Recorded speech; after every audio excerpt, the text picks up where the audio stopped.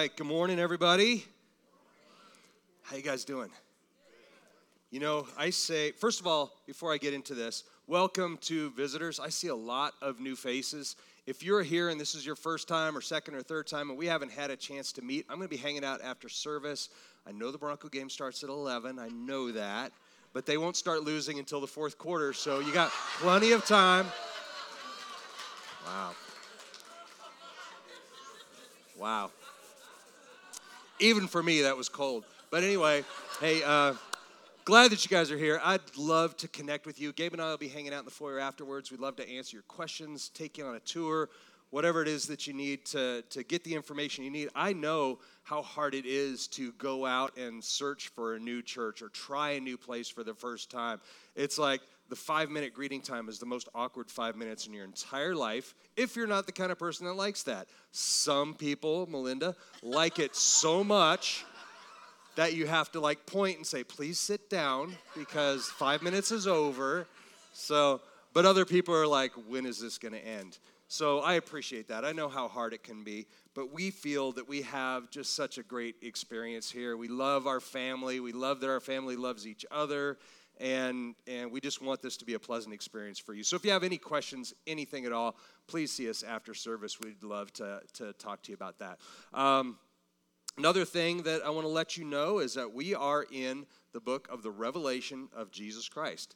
We teach an expository style, which means that we go chapter by chapter, verse by verse for the most part, and we have been in the book of the Revelation of Jesus Christ now for 16 weeks. That's a long time to be in one book, but I hope that you've been finding life out of it. This is for everybody. I hope that you've been getting life out of it. Now, if you're a visitor or maybe you're kind of sporadic and you've missed a lot of those, you can go back and you can check out our website. Go to our website, discoverycommunity.church, and you can podcast right through the website, listen to past messages. You can go through Google Play, iTunes, and do the same thing through there. It's good to catch up on it because this is one of those books that is so misunderstood. One of the reasons I'm so excited to teach through it is because there's so many misunderstandings, misconceptions, downright wrong teaching, and some people are just so afraid of the concept that they don't even want to talk about it. It's not that they've been taught wrong. They haven't been taught at all because they don't want to know. There are people that do that. But it isn't a scary book. It's not meant to be scary. It's not a book about God's wrath and pain and suffering and fire and brimstone. Okay, those are all elements in it. Absolutely. We can't change that, nor would I want to change it, because it fulfills God's plan. And God is a good God. But it's a book of hope. It is a book of hope, knowing that not only is He good and He loves us and He's made a way from the beginning, but that He's always been in control. One of my favorite things is somebody pointed out, I think it was even just a meme on Facebook. Do you realize that nothing has ever caught God unaware? Nothing has ever surprised Him. He's known from the very beginning, and He has made a way for us to come to Him. It's not I just hope everything works out. He has made a way. And not only that, but He's made a roadmap in terms of His Word available to us so that we can study through. That's why we study through this. This is a book of hope. And after the 16 weeks that we've been in it already now, we've talked about Jesus appearing in this prophetic vision to the Apostle John while he was in exile, and given him this vision, just laid out this entire thing to him. But Jesus starts out by just giving words of exhortation, words of encouragement to the 7 churches. Remember that all the way back at the beginning, saying, hey, I know you're going through some things, but hold on. Hold on, persevere. If you persevere and hold on, you will receive the crown of glory. And that theme really carries all throughout this book. Hold on and persevere. If you do, great things await. Okay, and that's what we get to see now. We've talked about the opening of the scrolls. We've talked about judgment, God's progressive judgment beginning as the heat gets turned up more and more and more on these people who are resistant, reluctant, downright defiant and antagonistic against God. But even then, He doesn't just say, I'm done with you. I'm turning my back on you. He says, I'm going to turn up the heat little by little by little until you realize that you need something more than yourself. That you need something more than what you've been taught as far as self-reliance and reliance on other gods and other ways. You need something more, and he's offering that lifeline. This is also, for the visitors, this is an interesting book in that it's the only one in the entire Bible that explicitly states, Revelation 1:3, reads like this: Blessed is he who reads and those who hear the words of the prophecy and heed the things which are written in it, for the time is near. It's the only one that says you're blessed if you read it, blessed if you hear it. But you also have to heed it. So you will hear it. I'm going to read the entirety of this scripture here in just a few moments, and I've done this all the way through our series. You will, by the time we're done in a couple weeks, you will have heard every single word of this book read and taught about in this church, because I want you to be blessed by it. But the other part of that is you have to heed it. You have to take it to heart. In other words, you have to understand it. So my job is to make it come to life and kind of help everyone come to an understanding of really what God is trying to get across to you, because there's so much imagery, so much like, what is he talking about here? There's a lot of that. And so my job is to cut through all that and make it come to life. So on that, before I start, I just want to pray real quick for just open eyes and ears and hearts to receive. So Father God, we thank you that you have given us this roadmap, and in the culmination of your entire history, we see this prophetic vision that we can take hope with. Not hope that things turn out right, but an assuredness that things are going to turn out right because this is how they turn out. So Father, I just pray that you open our ears to hear, our eyes to see what you have for us, but more importantly, our hearts to get the heart behind your words. Father, we pray for revelation like we have never had it before. We pray this in Jesus' holy name. Amen. Amen. All right, so let's get going. Last week, we saw the fall of Babylon, right? We were in chapter 17 and 18. We saw the fall of Babylon in two ways. Now, not the city of Babylon, not the kingdom of Babylon. Those are long gone. What we saw is the fall of the spirit of Babylon. The spirit of Babylon in terms of false religion, the spirit of Babylon in terms of this quest for power, this love for power, and this love for money, this idolatry that's going on, all of which are encompassed in what's called the spirit of Babylon. And we saw as the spirit of Babylon was literally crushed and thrown into the sea. That part's over.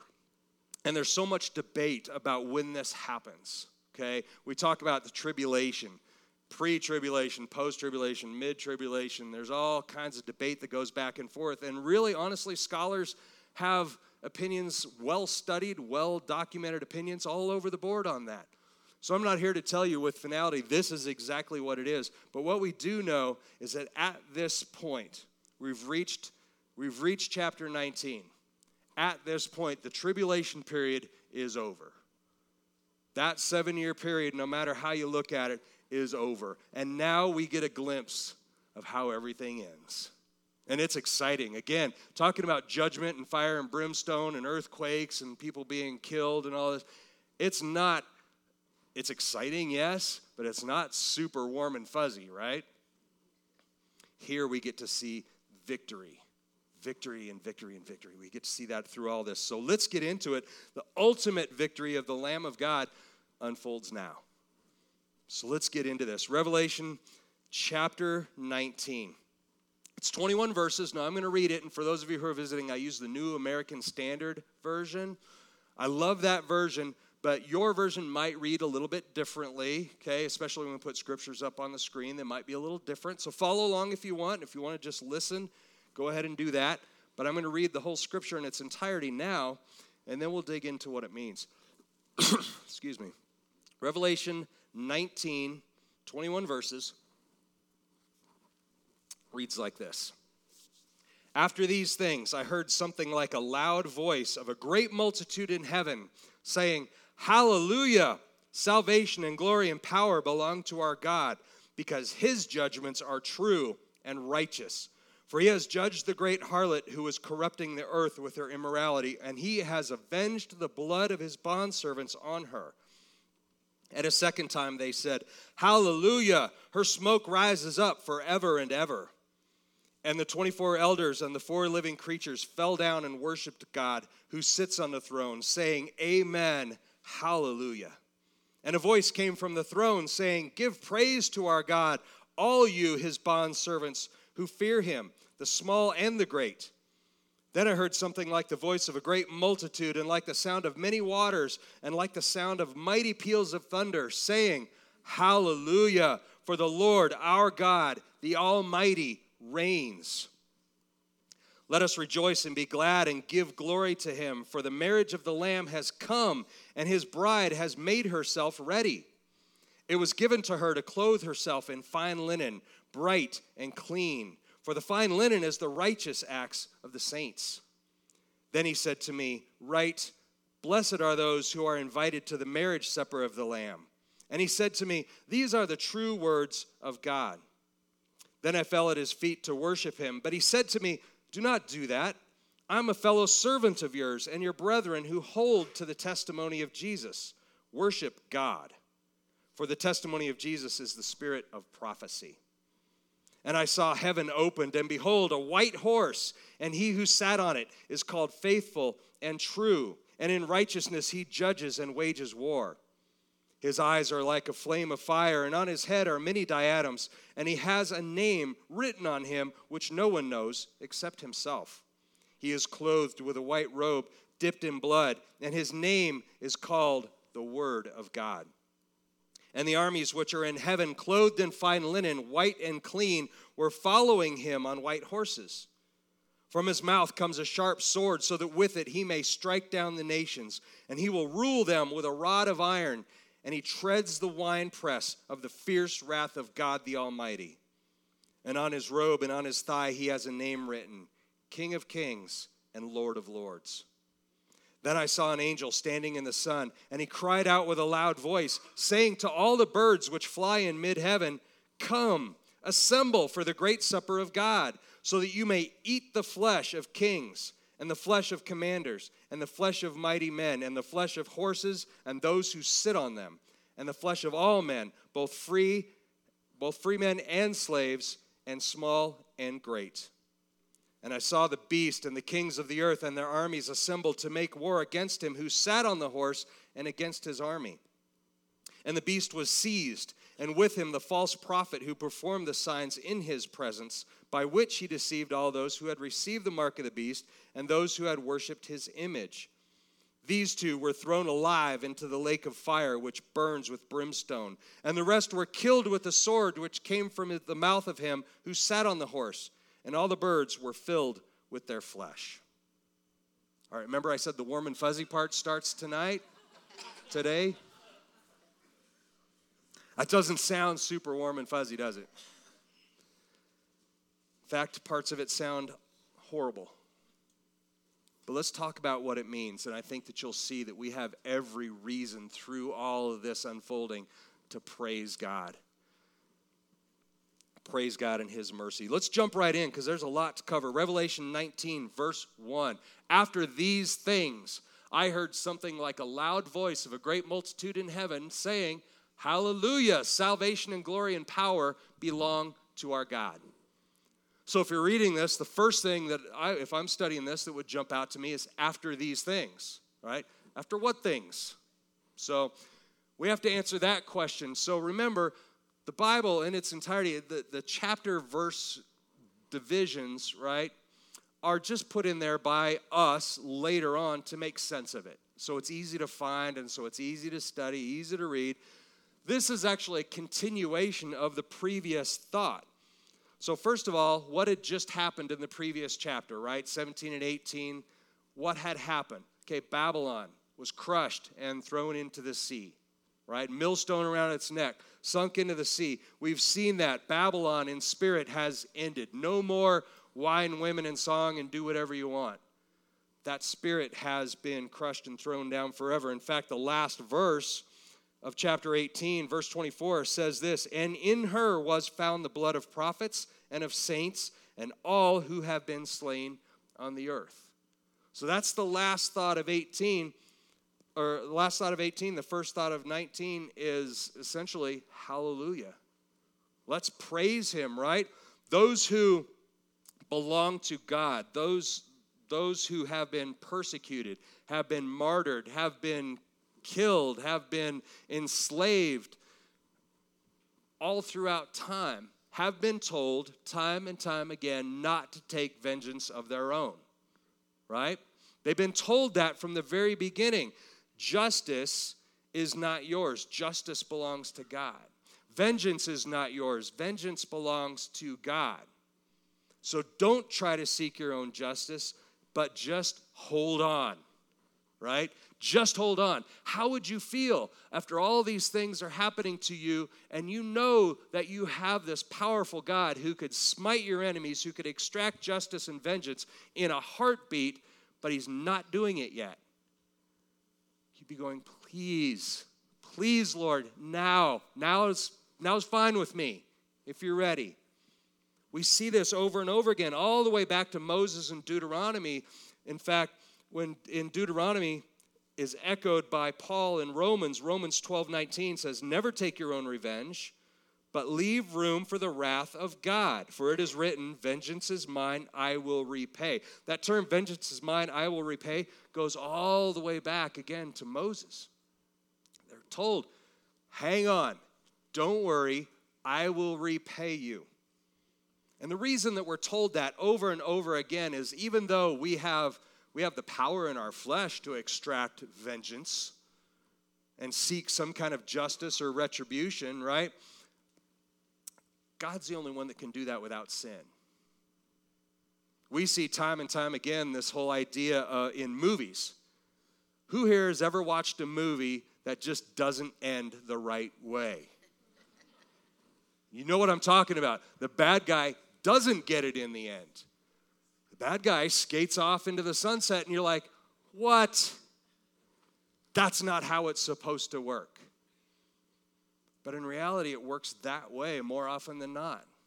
And it's not up to us to seek that revenge, but it's the right way of things, is that you would be repaid for your deeds, but not by us, by God. And that's why it's important that we watch this unfold. Let's move on. Revelation 19:2.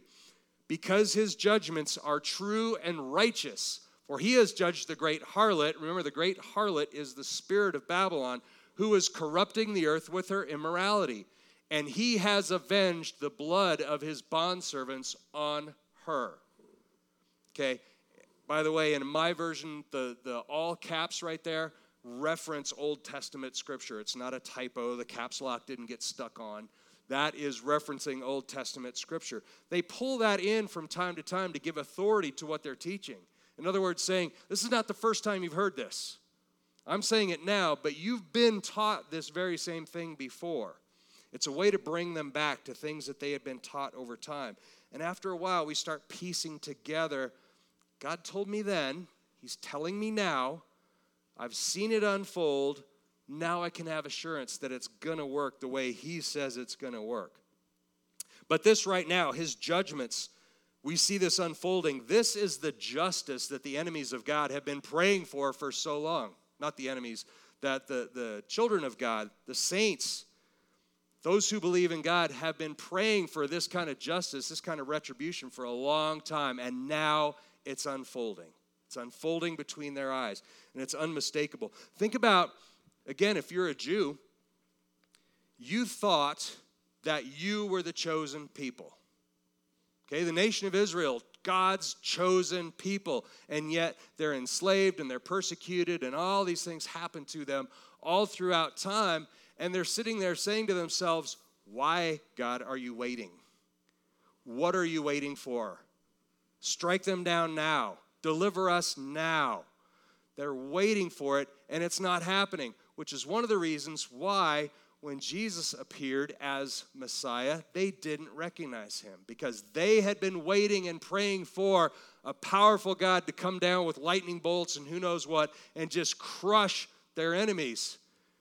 The Messiah did not appear like that. He rode in on a donkey as a lamb, gentle. And so they're saying, that can't possibly be the guy we've been waiting for.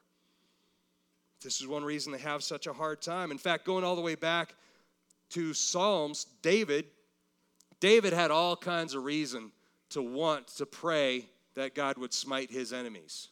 He was besieged on all sides, right? Psalm 109, David flat out prays that God would crush his enemies.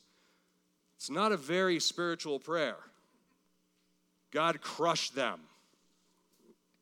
So we see this over and over again, but again, they're told to wait, told to persevere. And in fact, later on, we see in the New Testament, Peter teaching this new church in Jerusalem, trying to lay down some theology that they can grasp, is trying to struggle and deal with this concept of why God waits.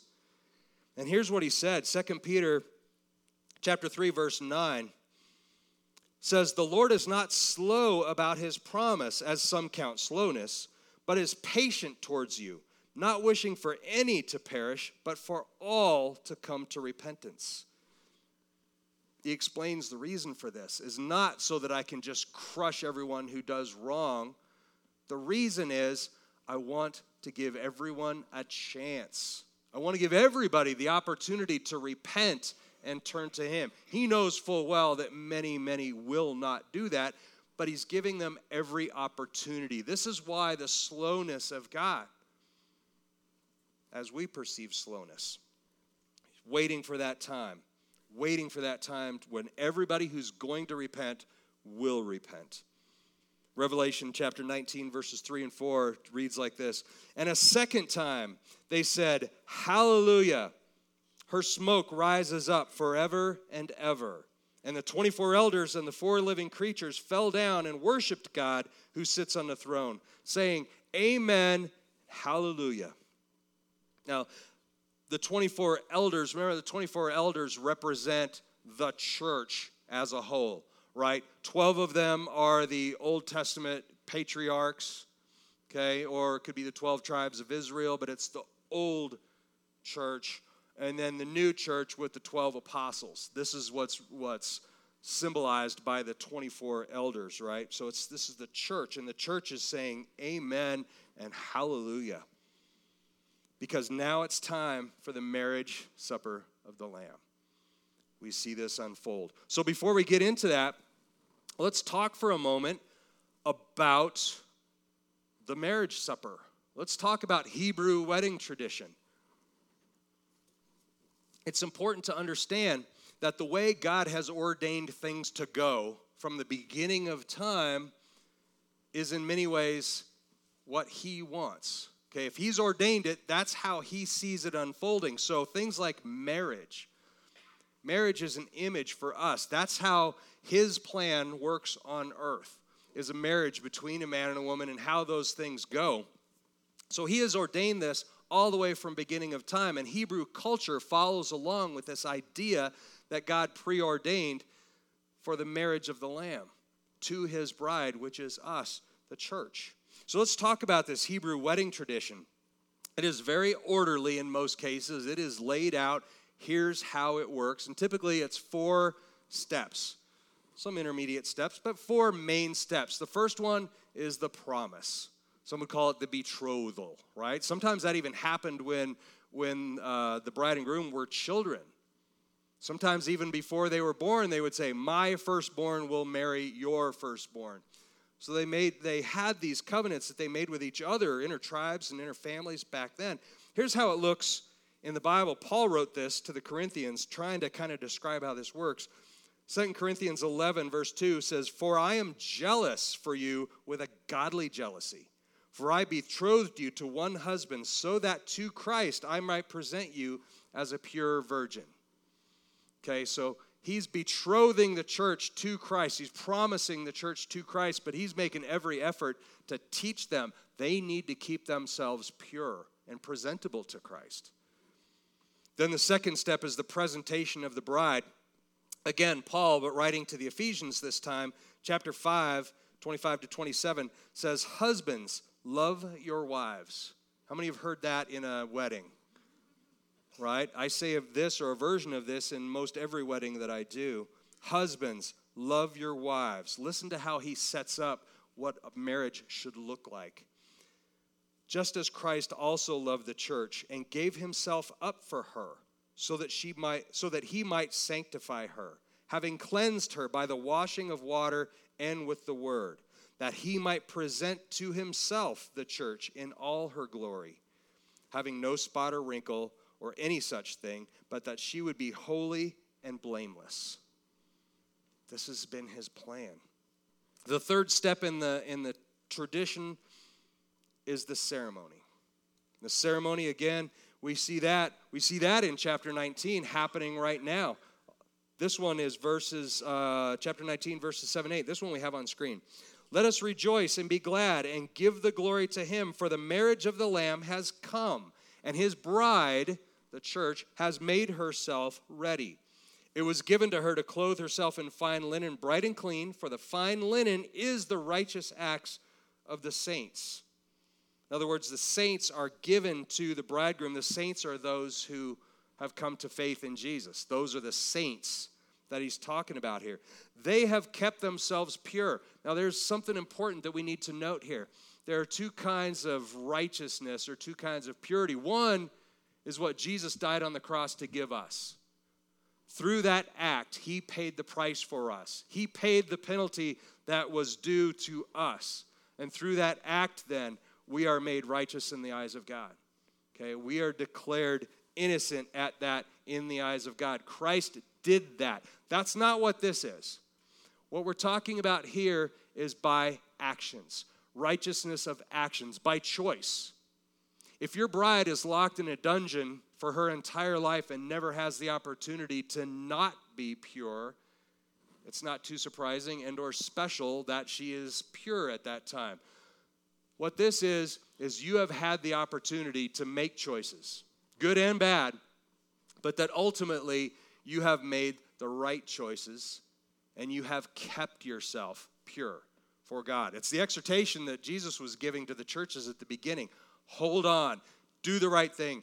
You're doing well at most things, some things you can do better, but hold on because there is reward.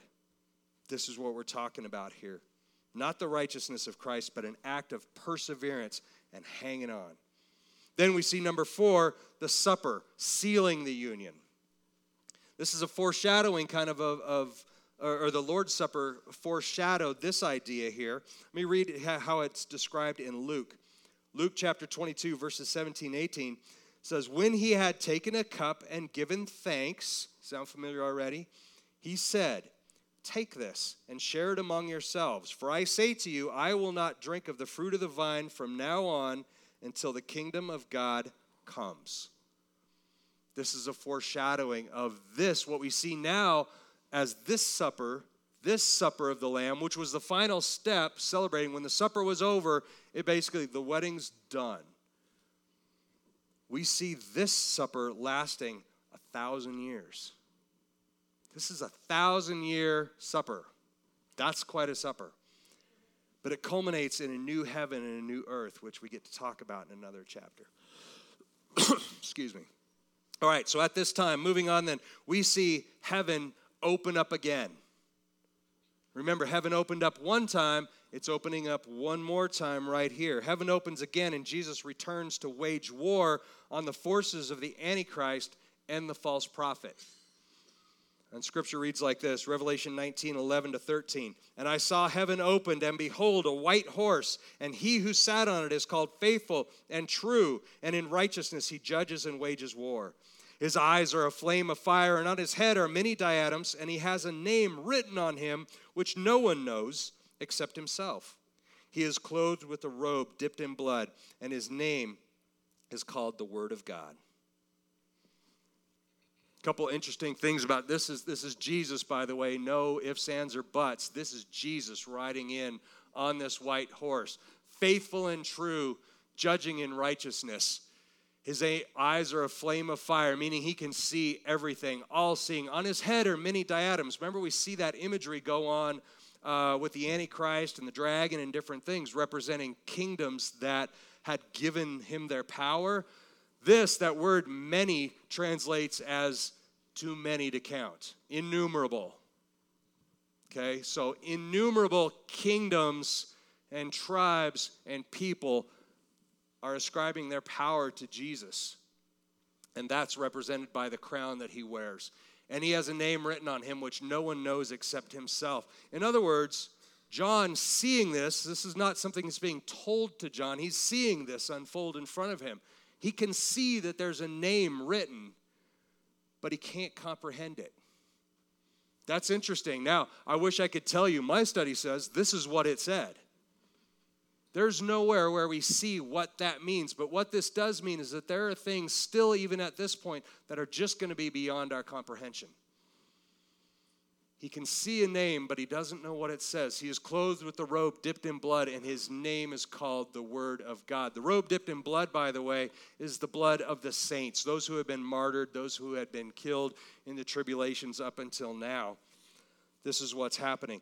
This is the unfolding of the actual battle of Armageddon.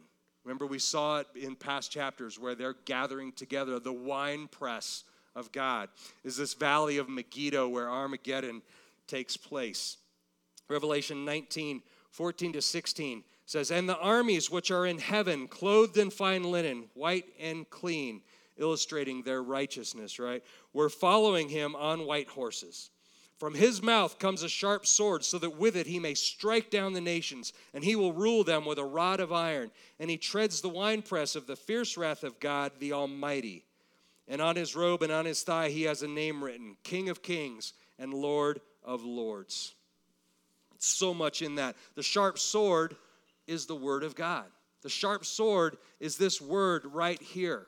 Sharper than any two-edged sword, it says. Sharper than any edge, capable of dividing bone and marrow, soul and spirit. This is the sword, the very Word of God that he is judging those against. And using that very word to destroy them. The winepress, again, is this valley or this plain of Megiddo. By the way, on the last verse there where it says, "And on his thigh he has a name written, King of Kings, Lord of Lords." That's not a tattoo. Some people are like, is Jesus riding in on shorts and he's got a tattoo that you can see? I've had people ask me that question. In those times, a coat of armor, especially for a horse rider, mounted rider, would come all the way down to protect his thighs, his loins from swords and from spears and things like that. And there would typically be what we would call a coat of arms, identifying who you are and who your allegiance is, would be written on your thigh, on the armor on that area. So that's what it's referring to here. Revelation 19:17-18. Now get this, what's happening here as we read this. Two armies facing off against each other, over this plain. And you hear this unfold. Revelation 19:17-18. "Then I saw an angel standing in the sun, and he cried out with a loud voice, saying to all the birds which fly in mid-heaven, 'Come, assemble for the great supper of God, so that you may eat the flesh of kings and the flesh of commanders and the flesh of mighty men and the flesh of horses and of those who sit on them and the flesh of all men, both free men and slaves, and small and great.'" This is the only version I can find of angelic trash talk in the Bible. Imagine two armies getting ready to face off, and you're thinking, if you're following the devil, if you're on the wrong side of this, you got to be thinking you got a chance, right?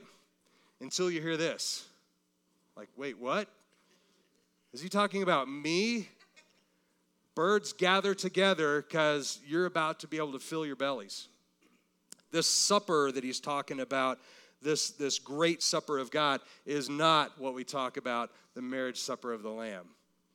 Okay, this is a metaphorical supper. You're going to fill your bellies off of the bodies of these people. It's not a pretty picture, but it is reason to be excited. Revelation 19:19 says, "And I saw the beast and the kings of the earth and their armies assembled to make war against him who sat on the horse and against his army." Again, these two armies facing off against each other, ready to do battle, and we see it unfold like this. Revelation 19:20-21. "And the beast was seized, and with him the false prophet who performed the signs in his presence, by which he deceived those who had received the mark of the beast and those who worshipped his image. These two were thrown alive into the lake of fire, which burns with brimstone. And the rest were killed with the sword, which came from the mouth of him who sat on the horse. And all the birds were filled with their flesh. The Antichrist and the false prophet, puppets of Satan, quickly defeated. Just like that. All this build up to it, and just like that, they're defeated. Thrown into the lake of fire. We see this idea of this lake of fire. Mark talks about it in chapter 9, verse 43. He says, if your hand causes you to stumble, cut it off. It's better for you to enter life crippled than having your two hands go into hell, into the unquenchable fire. That I bring this up because that word hell there describes a place. That word translates in the Greek as Gehenna. And Gehenna is an area outside of Jerusalem. It's actually an area that was a trash heap for generations, trash heap. They would throw their garbage in this valley and burn it. And so every day, 24/7, this trash would burn. Okay, it was like a perpetual flame, and it was nasty, and it smelled bad. There were bodies, livestock, and meat, and all kinds of different things. It stunk. Smoke would rise up. It was a nasty place to be. Okay, brimstone smells just like sulfur, and that's the smell that they would have been getting out of this. It's also called the Valley of Hinnom. It's southwest of Jerusalem. This is the image. They're not talking about we're literally going to throw you in that trash heap. This is imagery of the place that they're going to be thrown into, this unquenchable lake of fire, which is what it would have looked like. It sounds like a dark, horrific scene, right? There's nothing in that you're like, yay, that sounds fantastic. So why then the celebration in heaven? Why then all the hallelujahs in heaven? It's because at this point, everything that God had promised from the beginning of time to persevere and you will receive the prize, it's unfolding now. You see the beast, the false prophet, the Antichrist. You see them all gathered up and crushed. The spirit of Babylon gathered up and crushed. You see it coming to fruition right now. The fulfillment of all these promises.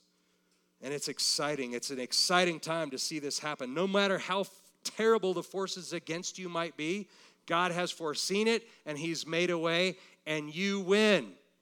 Ultimately, you win. Can I get a hallelujah? Hallelujah.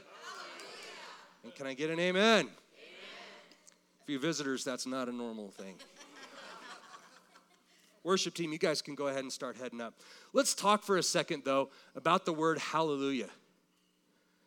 We say hallelujah a lot. We sing it in songs. Sometimes I feel like God gave me this picture. We throw it out like candy from a parade float. Hallelujah.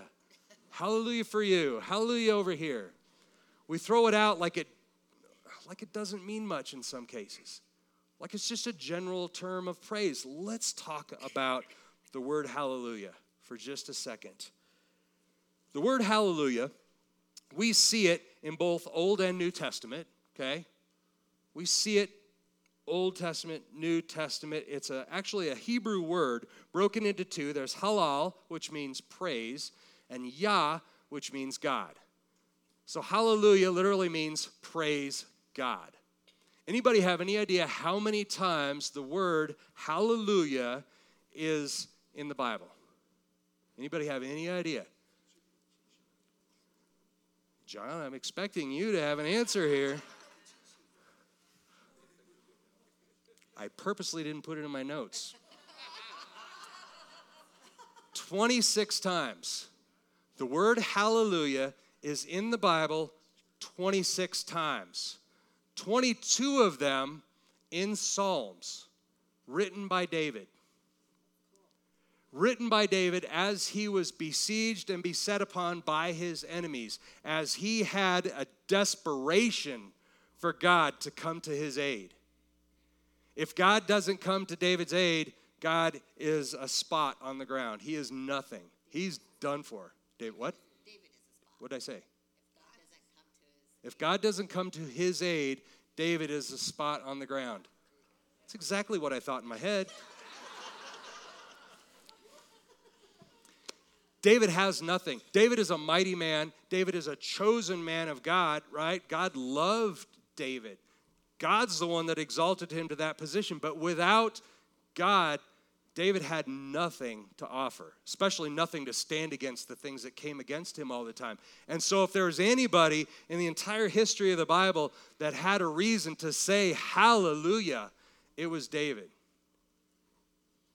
And he said it 22 of the 26 times that it's listed in the Word of God. Do you know where the other 4 times are? Revelation 19. Very good. You're paying attention. Revelation 19. And why? Because now we see these things unfolding. All these promises, generations, thousands of years of promises of God, we see them unfolding. And we can say, praise God, it's happening. I can see it. It's right in front of me. And what we see these hallelujahs coming from are these spiritual voices, these angelic voices in heaven. The saints, the martyrs in heaven, these heavenly voices, it says, proclaiming hallelujah, because they've been waiting for so long for deliverance. They've been waiting so long for God to extract revenge on their enemies. And it's happening. And this is a reason for them to praise. It's only heavenly voices, but they're seeing God's mercy and his power and his promises fulfilled. They're seeing it right in front of their eyes. And their natural response is hallelujah. We see that. We see told again and again the promises of God. What does Scripture say? The promises of God are yes and amen. Right? We've heard that Scripture before. It's actually in 1 Corinthians. Promises of God are yes and amen. Let's talk about that word amen. What does the word amen mean? It's a period at the end of a prayer, right? It's like send. Depending on where you read it, it could be so be it or it is so, things like that. But here's what it means in Isaiah. Isaiah, speaking of this apocalyptic time, this end times, Isaiah 65:16, it uses the word God of truth. And God of truth translates as amen. God's promises are true. And this is why we can praise him. And this is why we can scream out hallelujah, because God's promises are true. It's not like promises of a human being where you're like, well, you didn't come through last time. We'll see if it happens this time. God's promises are yes and amen. And amen, God of truth. And that's why we can praise him. Amen is the receiving of his promises. Hallelujah is the giving back of our praise for those promises. So when we say amen and hallelujah, they have weight. They have weight and gravity, and so we don't say them lightly. We say that understanding. By the way, amen and hallelujah, the only 2 words in the English language, in our language, that are pronounced the same in any language.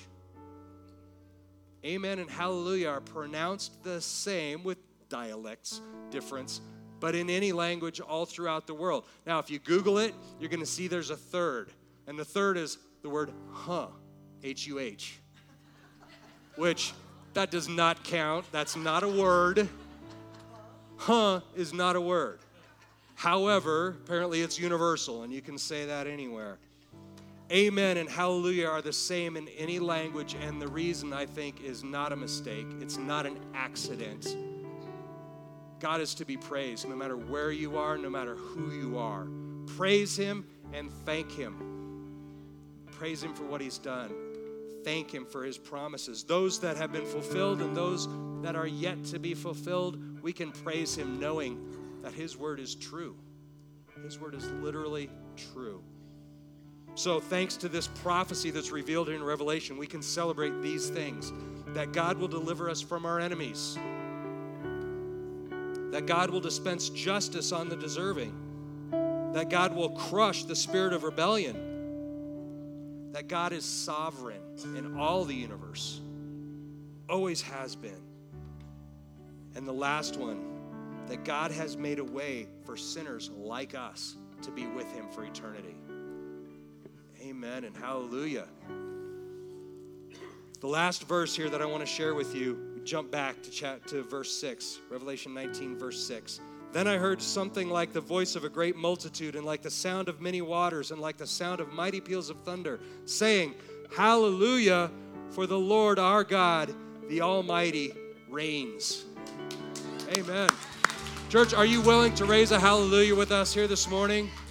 So if you're not a stander and worshiper, I want to encourage you to stand and worship now. Let's raise a hallelujah together. I'll talk about communion after this song. Let's stand up and sing like somebody who has been saved. Amen.